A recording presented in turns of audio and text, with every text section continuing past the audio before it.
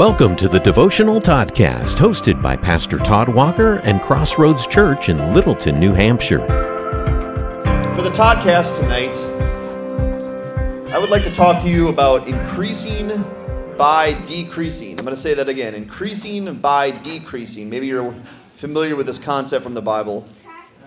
Children are what I'm going to call tonight dependently independent. Think about that term for a minute. Dependently independent. What I mean by that is they flourish in life when they realize they need their parents' help. And then they can even beg for that help to help themselves get what they need. I'm going to go as far as to say that kids can accomplish nearly anything when they discover their limitations and discover their parents' ability to help them overcome those limitations if, of course, their parents are willing to help them. I have seen Thurmond, my little Thurmond, he's 2 years old. I've seen him beg for grapes and then have them perfectly sliced and prepared for him in under 30 seconds. How did he do that? I've seen Marcus, my 4-year-old, beg to be Spider-Man. And in 3 minutes flat, he looks just like Spider-Man. And yesterday, the kids wanted a pool. And in 45 minutes later, a pool arrived on the deck full of water, with water guns lying next to it. How did the kids do that? They're amazing. They have to be incredible. How did kids do that? Well, let me share a little story with you. When I was little, we went to this church program that maybe you've heard of called Awana. Who's ever heard of Awana or been a part of Awana? Yes. Anyone know what Awana means? It stood for something. No one knows. Okay. It stood for something. I think it stood for annoying, whining adolescents who were not ashamed. I think. You have to fact check it. But we had this thing called Awana, and once a year they had this event called the Awana Grand Prix. Maybe you guys remember this. The kids were supposed to design and make a toy car that would eventually race the other kids' cars down a wooden track that the Awana team designed. We were given a few weeks to make this car, design this toy car, and then we were supposed to bring those cars back to the Awana Grand Prix and race them against each other. And it was a fun concept. There was only one minor issue with this concept. Most kids like me had no clue how to design or make a toy car. In fact, I struggled even drawing a car, and I still do. I still can't draw a car to this day. But I'm pretty sure the Awana people knew this little detail because it was expected that we were to get our parents' help in this process. Long story short, the Awana Grand Prix came and went, and I won a trophy. That's right. Not for speed, because my car was slow. Thanks, Dad. But I won second place for design because my car was apparently the second coolest of all the other cars, despite it being very slow. And I won a trophy. I did. I actually won a trophy for this. Second place for design. And I was so happy to have won a trophy that I put it in my room and in my bookshelf for many years to come. I was a very proud 8-year-old boy. I expected that one day I'd be invited to the White House to show off my second place for design trophy from the Awana Grand Prix.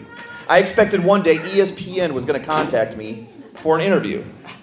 I expected that when I went to college, I would simply flash my second place trophy for design, and the girls would bust down my door for a date.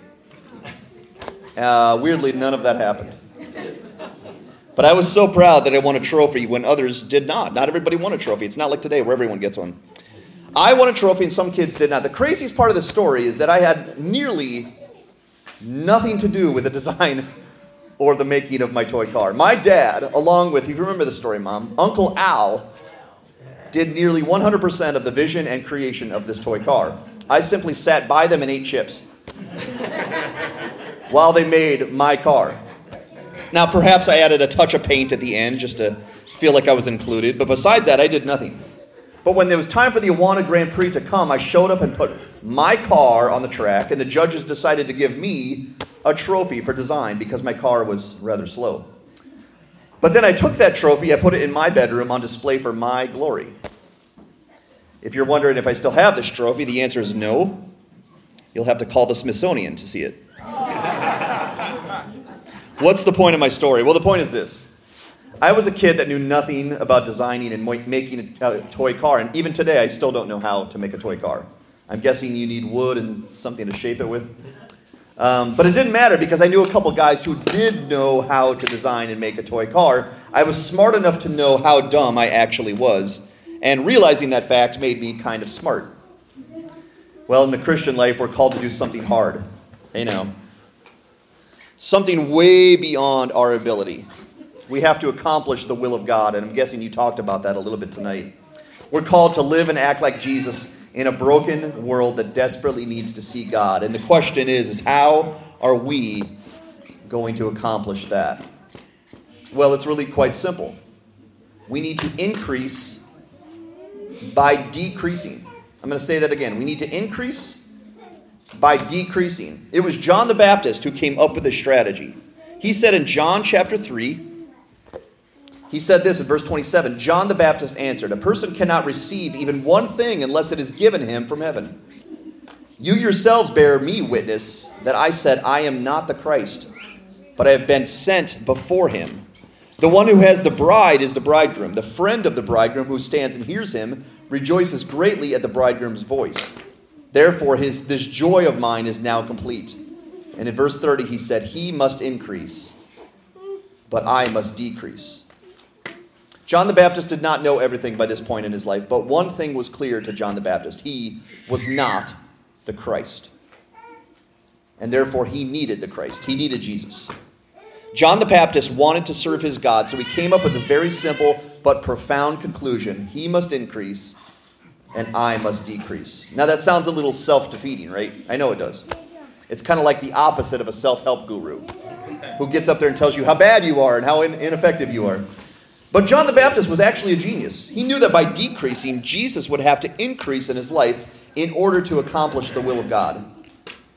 And therefore, John the Baptist would get wiser, stronger, and godlier. And if John the Baptist wanted to accomplish the will of God on his own strength, he was going to accomplish very little for God. But if he became less and Jesus became more in his life, then there were no limitations to what John the Baptist could do. I want to use the illustration of my Awana Grand Prix toy car. Imagine if my dad was the greatest engineer of all time and my uncle was Dale Earnhardt. Do you think I'd be in good hands to get a fast, good-looking toy car for the Awana Grand Prix? Maybe one that won both trophies for design and speed? The girls definitely would have been flocking to me then. Just kidding, Janine. The point of this lesson is quite simple. If we want to do much for God, we need to get out of the way and let Jesus work through us. Now, my illustration with my car falls flat to some degree because unlike me watching my dad and my uncle build my toy car while I sat by and ate chips, God does not do the work for us. No, he enables us to do it. So we could build the car ourselves. And then he expects us to follow through with the building of it. Only the car that he asks us to build is not a car, it's not a toy, it's the kingdom of God. But obviously, without God's strength, wisdom, and perseverance, we cannot win any trophies or crowns in heaven for being able to build the kingdom of God. And I hope you believe that. We're not capable on our own to do that. And the sooner we realize this is the sooner we can actually get to the right work the right way. The one question remains if we believe the strategy from John the Baptist. If we need to increase, or if we need to decrease so that we can increase in Jesus being that increase, how can we do such a thing? I'm going to give us 3 strategies, okay? Number 1 strategy to decreasing so Jesus can increase in our lives is number 1, get out of the way.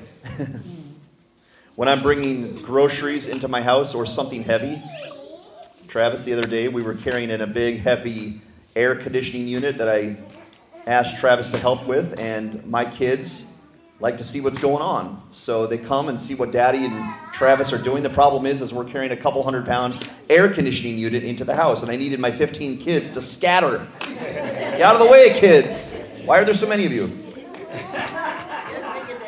You know, I just thought of it right now. Why are there's a lot of them. See, the Lord wants to bring his will into our lives, but we need to get our agenda out of his way first.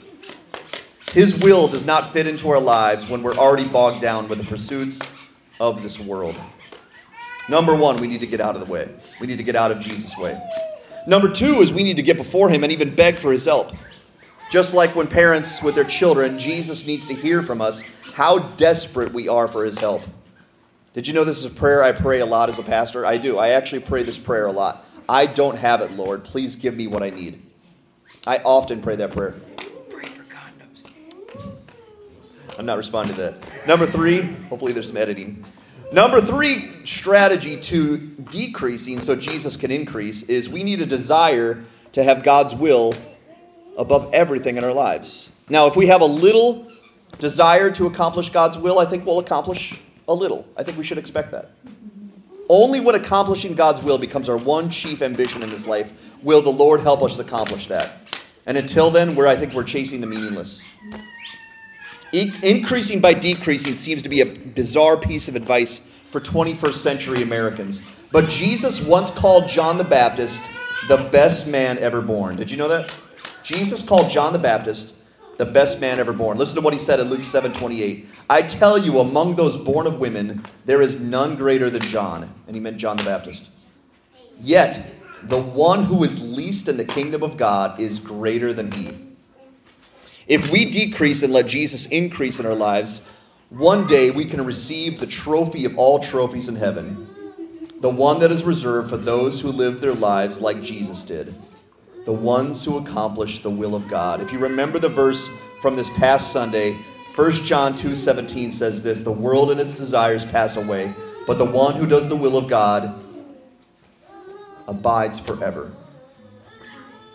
May we strive to accomplish God's will by the strength that Jesus provides us, and may we abide forever with the crowns and trophies that he will give us.